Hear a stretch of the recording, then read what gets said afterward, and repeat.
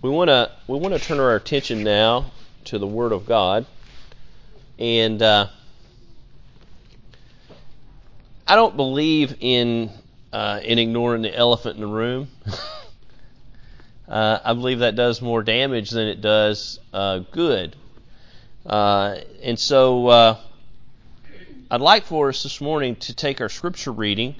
I'm going to take it in two parts out of the book of Matthew. The first place I'm going to take it is going to be in the 5th chapter, in the Sermon on the Mount.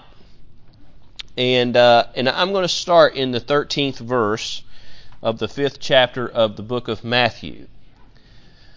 Ye are the salt of the earth, but if the salt have lost its savor, wherewith shall it be salted? Wherefore shall it be wherewith shall it be salted? It is henceforth good for nothing but to be cast out and trodden under the foot of men. Ye are the light of the world. A city that is set on an hill cannot be hid. Neither do men light a candle and put it under a bushel, but on a candlestick. And it giveth light unto all that are in the house. Let your light so shine before men that they may see your good works and glorify your Father that is in heaven. Think not that I am come to destroy the law or the prophets. I am not come to destroy, but to fulfill. For verily I say unto you, till heaven and earth pass, till heaven and earth pass, one jot or one tittle shall in no wise pass from the law until all be fulfilled. Whosoever therefore shall break one of these least commandments, and shall teach men, and shall teach so, he shall be called the least in the kingdom of heaven.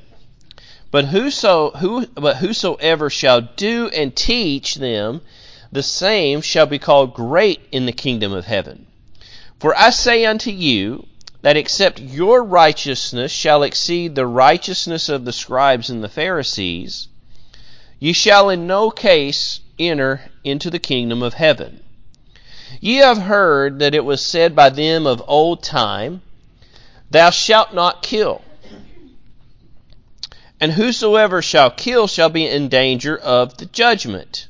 But I say unto you, that whosoever is angry with his brother without a cause shall be in danger of the judgment. And whosoever shall say to his brother, Raca, shall be in danger of the council. But whosoever shall say, Thou fool, shall be in danger of hell fire.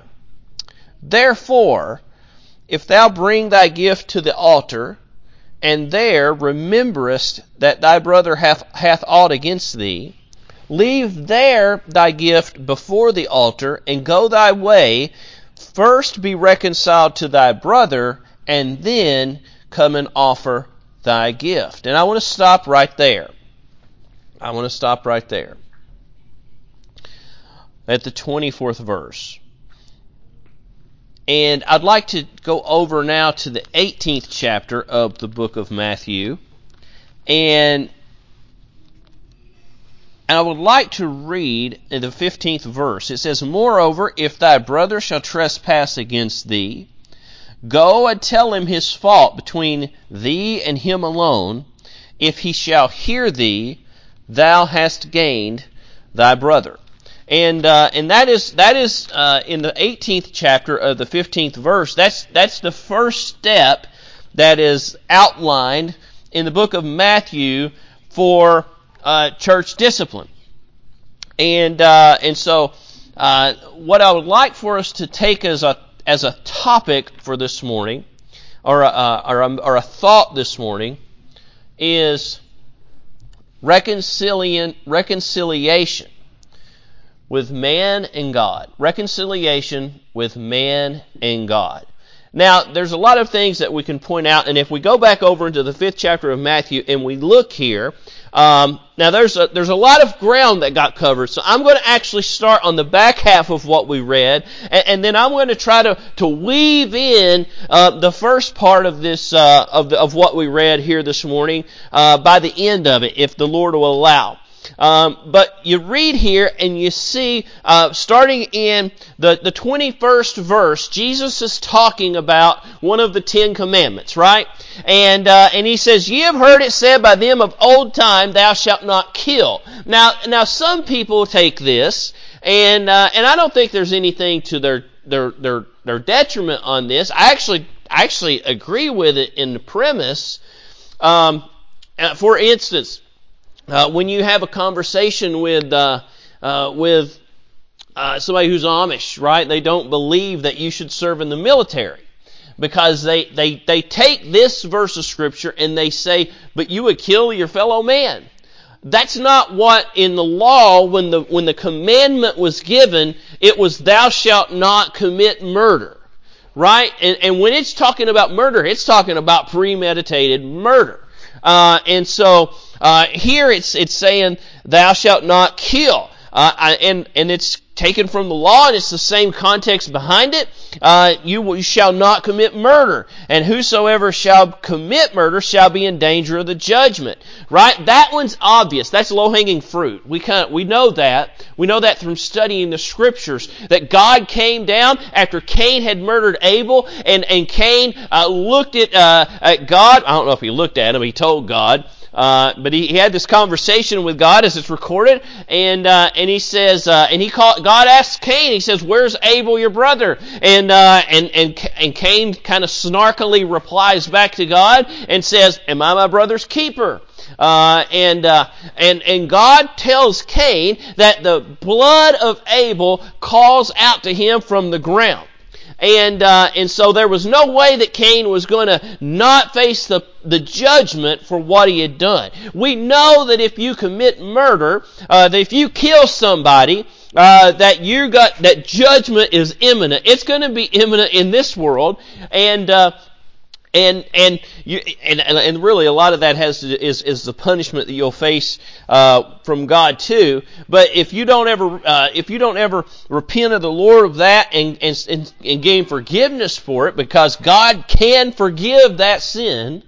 There's not a sin that God cannot forgive, save the blasphemy of the Holy Ghost, right? And so that's the one. That's an unforgivable sin, and that all stems from the true unforgivable sin, which is the sin of unbelief.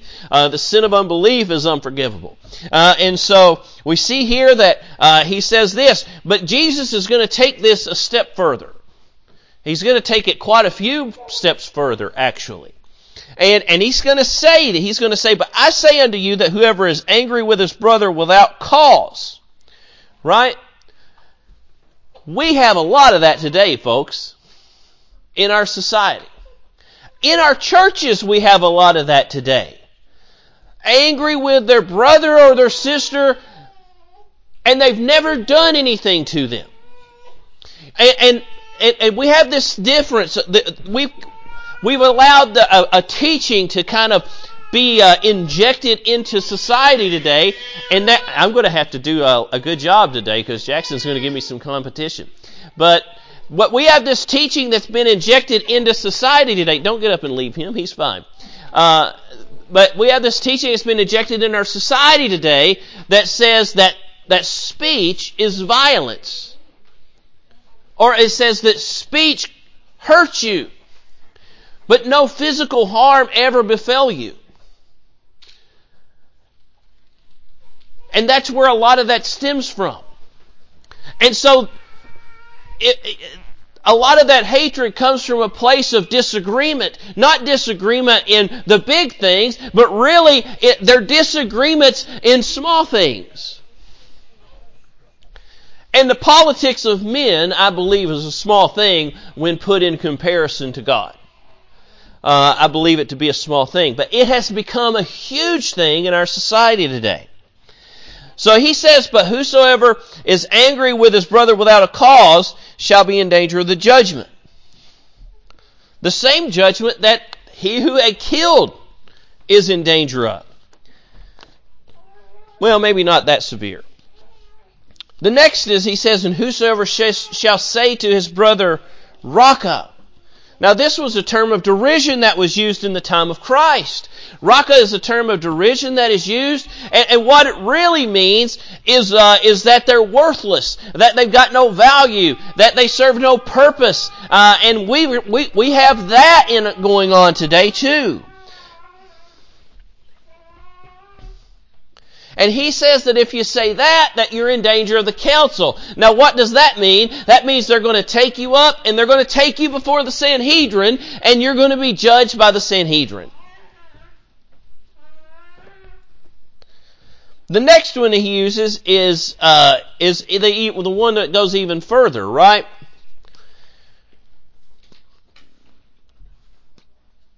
But whosoever shall say, thou fool.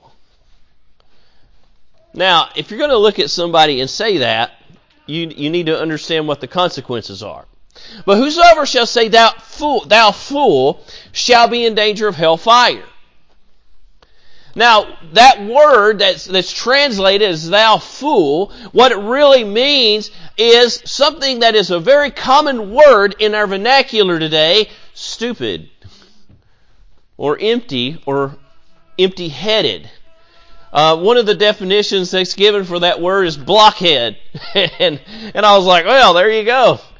And you hear that, these are terms. These are pejoratives. These are terms that are used a lot right now. And it's caused a lot of issues and divisions.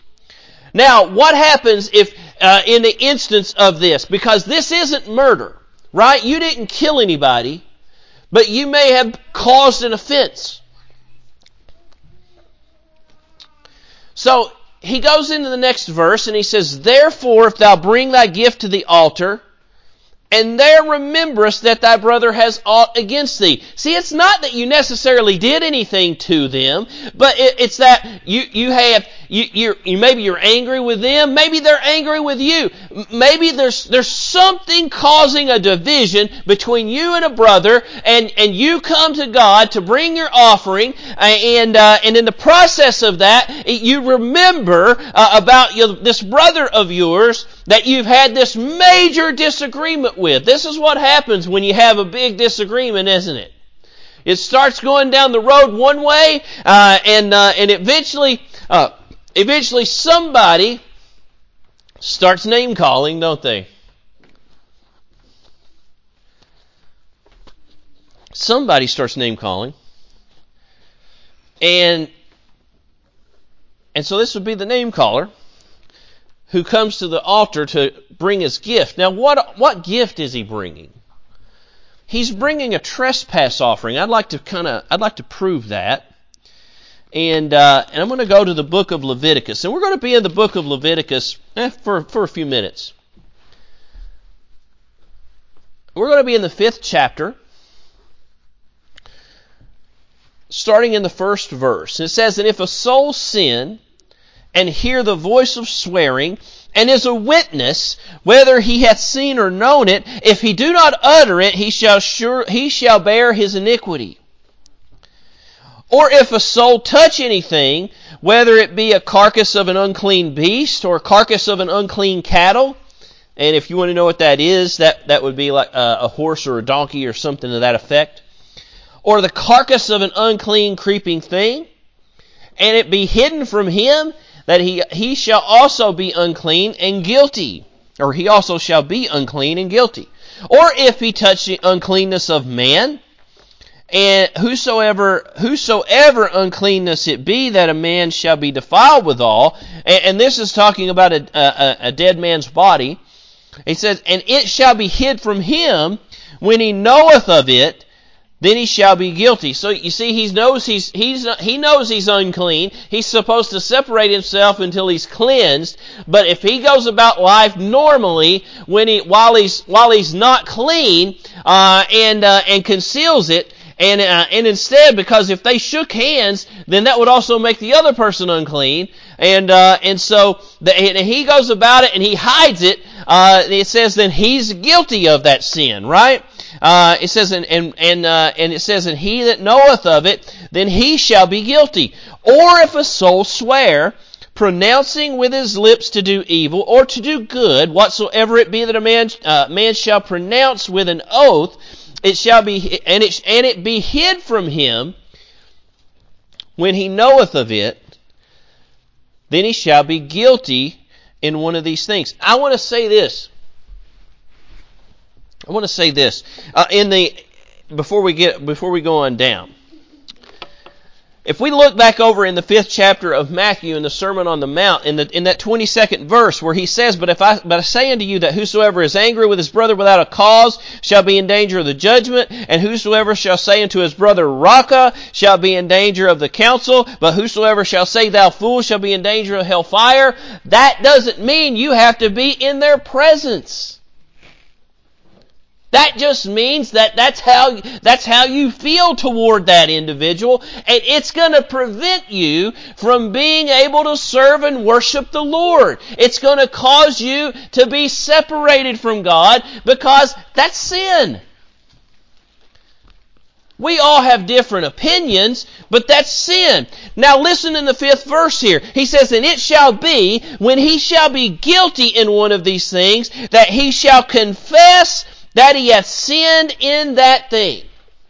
Now, this is the Catholic dogma of confession, right? You got to go and confess your sins.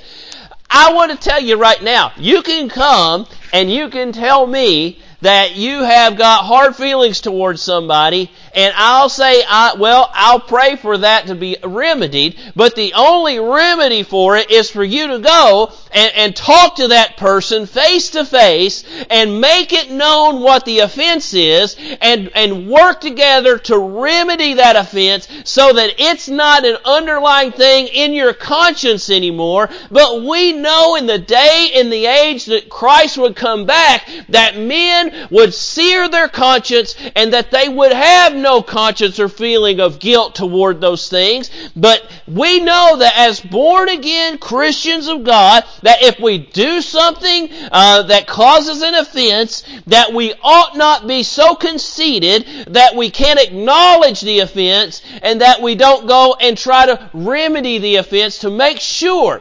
that the offended party is satisfied before we continue with the process of offering the trespass offering. That's what you have to do. And it shall be when he shall be guilty, and I'm in verse 5 of the 5th chapter of Leviticus, and it shall be when he shall be guilty in one of these things, that he shall confess that he hath sinned in that thing. And then, after he's confessed, right? After he's done the confessing, and he shall bring his trespass offering unto the Lord for the sin which he hath sinned.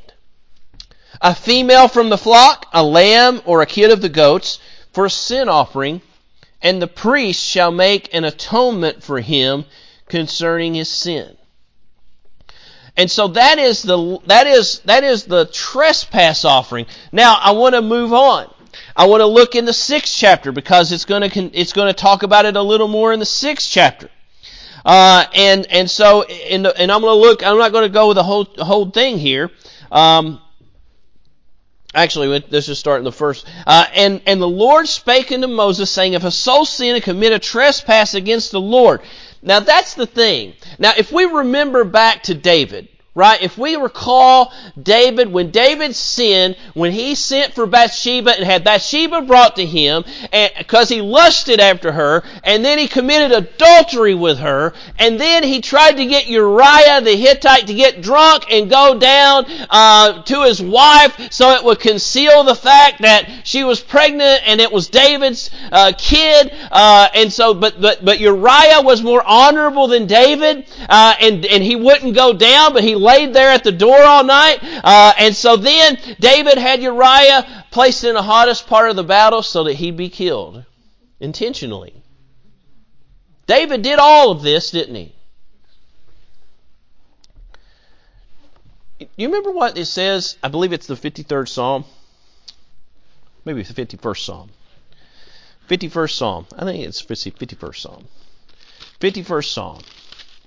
After Nathan the prophet, who was David's son, comes to his father and illustrates what the offense is that he's committed. Can you imagine that? Being your child coming and pointing out a sin of that caliber? That's what happened. Nathan the prophet, if you go and you read in the genealogy, he was David's son, Solomon's brother. He was also born of Bathsheba. And so it's not just his father, but it's father and his mother, but the guilt lied with his father.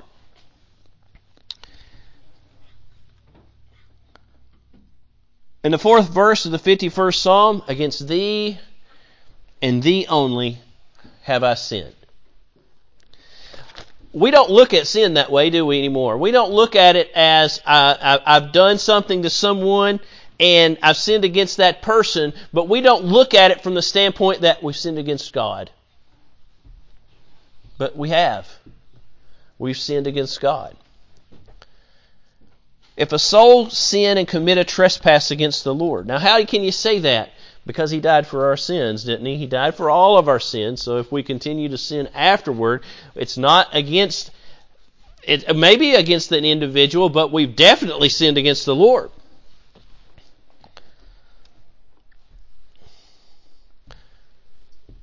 And lie unto his neighbor in that which was delivered to him to keep, or in fellowship, or in a thing being taken away by violence, and hath deceived his neighbor, and hath found that which was lost, and lieth concerning it, and sweareth falsely.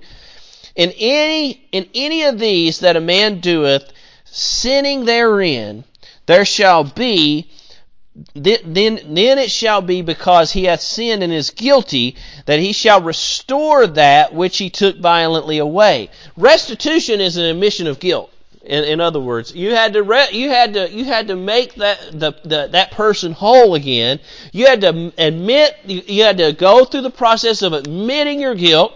Admit that you are guilty of the sin, and then go through the process of being saved. Now, I want to move on down. It says, and then it says in the 5th verse, or all that which he had sworn falsely, he shall even restore it in the principal, and shall add the 5th part more thereto, and give it to him to whom it pertaineth in the day of his trespass offering. And then he shall bring the trespass offering unto the Lord, a ram without blemish out of the flock, with thy estimation for a trespass offering unto the priest. And then the law of the trespass offering. And so a lot of this is going to be in here, but this is all going to work toward the goal of reconciliation. You see, Jesus was telling them in the 5th chapter of Matthew, that you've got to be reconciled. Before you can have a relationship with the Lord, you've got to be reconciled with your brother. Before you can come and worship the Lord, right? You've got to be reconciled to your brother. This is what church discipline's supposed to be about. It's supposed to be about fostering unity, and it's supposed to be about fostering a kinship and a oneness in the body of Christ. But unfortunately, through the times or through the years, it's been used in other methods, and it's caused it to be viewed as something that's not to be done. Because a lot of times people feel like it's just something that you find out about any little fault and flaw, any small little thing, and that gets taken before the church instead of going through that process. Now, that I'm not saying that process applies to everything, because Paul teaches us very plainly in 1 Corinthians that if it's a major fault and it's something that everybody knows about, then in that instance it can go straight before the church. Of course, in 1 Corinthians, the issue was the one who had his father's wife, and they were tolerating it.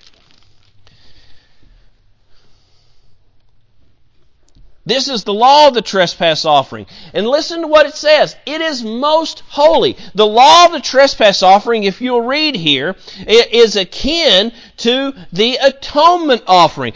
When they would make this offering, every male among the priests shall eat thereof, in the 6th verse of the 7th chapter, and it says, and it shall be eaten in the holy place, in the temple or in the tabernacle prior to that. And then it says, it is most holy. This offering is most holy. Of course, we know who that is referring to. Jesus is the sacrifice that is the most holy sacrifice of all. He is the one who came down and died on the cross at Calvary to suffer for the sins of all mankind, that we would have been reconciled to God first, well, to God, obviously, but also not just to God, but to all of those who would have the blood of Christ applied to their heart by the Holy Spirit of God. Now, I want to look at one more thing here in the book of Deuteronomy. A couple more places, but I'm going to go in the 14th chapter of the book of Deuteronomy now. 14th chapter, and I'm going to start here, and it says. And the Lord spake to Moses, this is in the first verse of that chapter, it says, and this shall be the law of the leper in the day of his cleansing. He shall be brought unto the priest, and the priest shall go forth out of the camp. And the priest shall look and behold, and if the plague of leprosy be healed in the leper, then shall the priest command to take from him that which is to be cleansed, 2 birds alive, and clean the cedar wood and the scarlet and the hyssop. And the priest shall command that one of the birds be killed in an earthen vessel over running water. For the living bird he shall take it, and the cedar wood, and the scarlet, and the hyssop, and dip them in the living bird in the blood of the bird that was killed over running water. Then he shall sprinkle upon him that is to be cleansed from the leprosy 7 times. So now I want us to look here. I said we're going to talk about reconciliation first to man. The first few instances of the trespass offering is where man has where somebody has done something to somebody else and they've got to seek forgiveness for it. You know, we can't walk around and harbor ill will towards somebody and be of a clean conscience and come and worship God. We can't sit in a church building and worship God and not love everybody in that building. You can't do it. You want to know what's inhibited the church? Is because we've allowed things from the outside to come inside, and instead of blocking those out, we've allowed those things to affect us to the point that it says the hand doesn't need the foot. Right?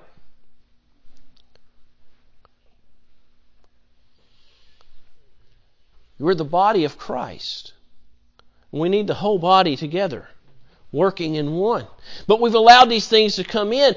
But instead, what I have encountered many times is that instead of two brethren that disagree, going and maybe sitting down over a cup of coffee and hashing everything out so that they can get to a place where they can fellowship together in the Lord, instead what they'll do is they'll start working within the body, and they'll start working in the ears of other people in the body, and they'll start gaining people to their side, and they'll say, I don't like brother so-and-so, and here's why, and you shouldn't like him either. And conversely, brother so-and-so is over here saying, I don't like brother such and such, and here's why, and if you watch him, he'll do these things, and this is why you shouldn't like him either. And before you know it, the whole church is in a schism, and it's completely against the will of God, and somebody's got to step up and say, enough's enough.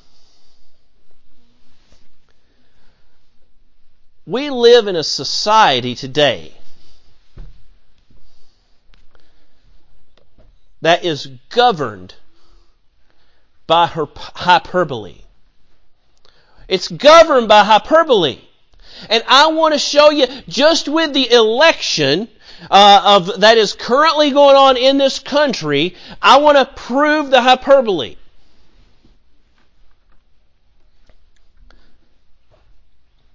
The Democrat side, right? They look at everybody that supports the president, and with a blanket statement, condemn them all as racist. Now, that's just not true. You say, well, how can they believe that? When the president has denied that he's a white supremacist ad nauseum.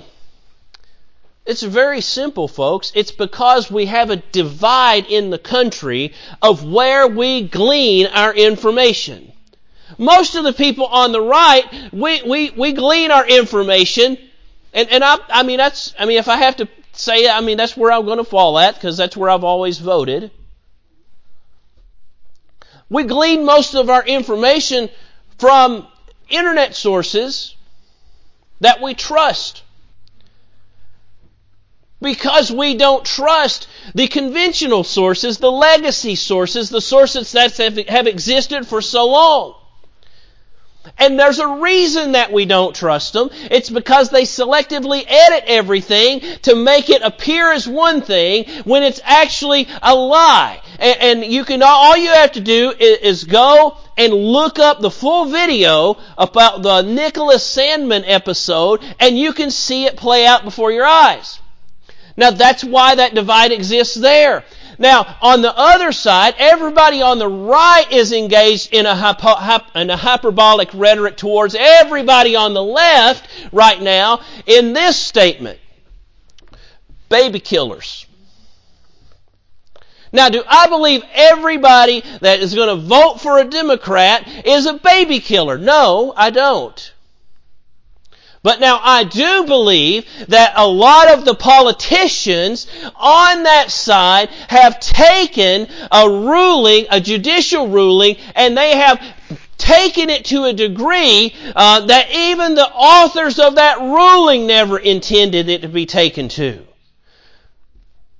Where you can have an abortion at any point, at any time, with no restrictions at all. And even going so far as to say, if it's born by accident, we may even have trying to make a moral argument that we can keep it comfortable and then make a decision with the doctors. See, you got these two hyperbolic forces at play in the country that we live in, and if I got news for you, folks. If those two brethren can't come to some sort of agreement, then there's only one inevitable outcome. We've seen it play out in churches, haven't we? Over the course of our lives. We have seen churches at war with each other. Folks, within the church of the living God, one of the things that's supposed to be so amazing about it is the lion lies down with the lamb. That there is a peace that is unrivaled, and it defies every explanation. It's miraculous. If we don't reconcile that difference, and I'm going to be honest, I've talked about how both of those sides view each other as an enemy. If they don't stop viewing each other as an enemy, folks, enemies eventually end in hot conflict. It's just a fact. Nobody's advocating for it, but history proves it out time and time and time again. We've got to get beyond the rhetoric, and we've got to see each other, especially in the church of God. It doesn't matter if we disagree politically. You can express your points, but if you express your points to the point where it becomes a fault, then we've got to reconcile the fault. Don't bring your gift, don't bring your sacrifice to the Lord and expect the Lord to receive it if you're not in fellowship one with another. He's going to receive it. The church is going to be dead. There's not going to be anything going on, and we're going to be left standing around and just basically wasting our time. Now, that's the reconciling of our brother. It has to happen in the church. We cannot allow political rhetoric to divide the house of God. We cannot allow it. And as much as I may disagree with their stance on abortion, if there was somebody that I would naturally agree with and they were coming at them in a hateful manner, I would be in agreement with those that I would normally disagree with. We can't be hypocrites in the house of God, folks. We have to love our brethren. We have to love them. We can try to teach them why we believe what we believe, but we have to go about it in a manner of compassion and in a manner of love. And so now I want us to look at this, reconciling unto God, and then I'm going to try to wrap it up.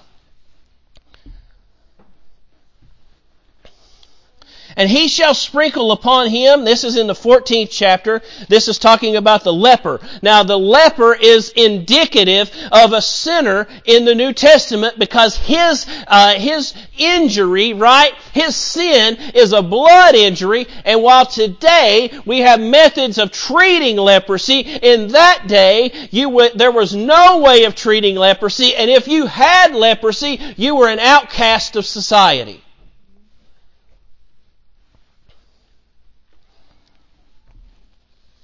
But the priest went to the leper. And the leper would show himself to the priest. If he had been healed and he no longer had the leprosy, then you would start this process, and they'd get 2 birds, and I'm not going to rehash all of that. We'll start in the 7th verse. It says, and he shall sprinkle upon him that is to be cleansed from the leprosy 7 times, and shall pronounce him clean, and shall let the living bird go loose into the open field. And he that is to be cleansed shall wash his clothes and shave off all of his hair and wash himself in water that he may be clean. And after that he shall come into the camp and shall tarry abroad out of his tent 7 days. Now this is proof that you cannot be saved through water baptism. It is nothing but the precious blood of Christ which washes away our sins. And right here, in the instance of this leper, we have, and this is also in regards to the trespass offering, you have this leper who is indicative of a sinner in the New Testament who presents himself as having been healed, having been saved, and what he does is the priest will take the blood of the one bird, and he will put it on his finger, and just as it describes with the atonement sacrifice or the atonement offering, he would sprinkle that on him, and we see him doing that in the 7th verse where he says, and he sprinkled him, that is to be cleansed, 7 times. In other words, he made him completely whole. We had a conversation this morning about 7 being a perfect number. He did it 7 times because he's been made whole. He's been made whole. He's been reconciled to God. And the blood has been applied to him. And that blood is what washes away the sin. It's not the water.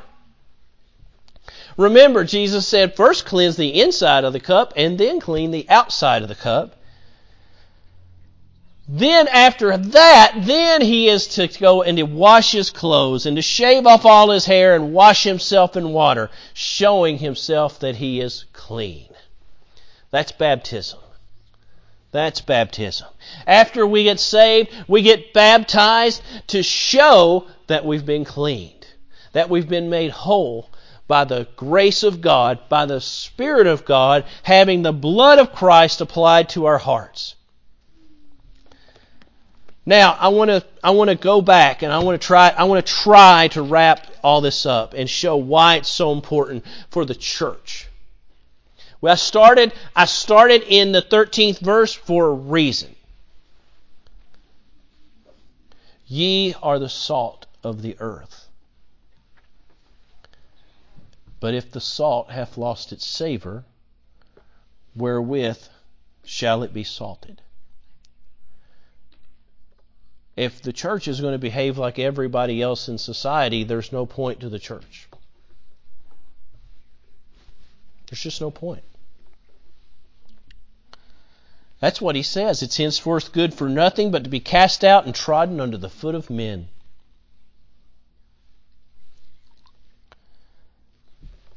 You church, are expected to be the light of the world. A city set on a hill that cannot be hid. Your expectation is to let your light so shine before men that they may see your good works and glorify your Father which is in heaven. These are least commandments. These are the very basic things. And how do we do it? The Beatitudes give us the spirit in which we approach it. Blessed are the meek, or blessed are the poor in spirit, or the humble, for theirs is the kingdom of heaven. Blessed are they that mourn, for they shall be comforted. Blessed are the meek, for they shall inherit the earth. Blessed are they which do hunger and thirst after righteousness, for they shall be filled. Blessed are the merciful, for they shall obtain mercy. Blessed are the pure in heart, for they shall seek God. Blessed are the peacemakers, for they shall be called the children of God. Blessed are they which are persecuted for righteousness' sake, for theirs is the kingdom of heaven. Blessed are ye when men shall revile you and persecute you, and say all manner of evil against you falsely for my sake. Rejoice and be exceeding glad, for great is your reward in heaven. For so persecuted they the prophets which were before you. That's how we do it. We do it in a spirit of humility. We do it in meekness. We mourn when we need to mourn, don't we? We seek righteousness. We hunger and thirst after righteousness. You know, that verse right there proves that the heart doesn't reside in the chest. It proves that the heart is in the bowels of a man.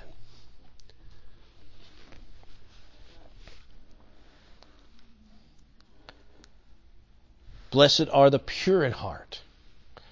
Blessed are the peacemakers. I'm going to end with this.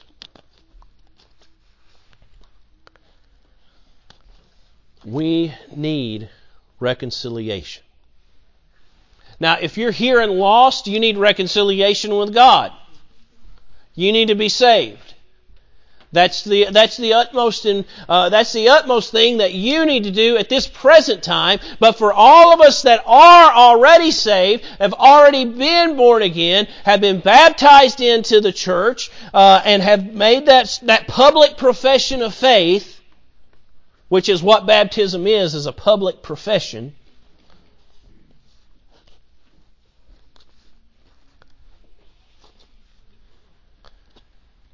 We need to examine our churches and examine ourselves. And where hard feelings may be found, we need to repent of it. Maybe it's only to God, but it may be to somebody that may be an offended party. We've got to do these things. If we want the power of God in our churches, we've got to do them. We've got to be reconciled one to another first before we can bring our gift and have it be acceptable in the sight of God. That's my message this morning. I pray that you get a blessing out of it. I don't believe that cowering and hiding away from and pretending the elephant in the room doesn't exist helps us very much. Brother Williams, if you've got a song ready.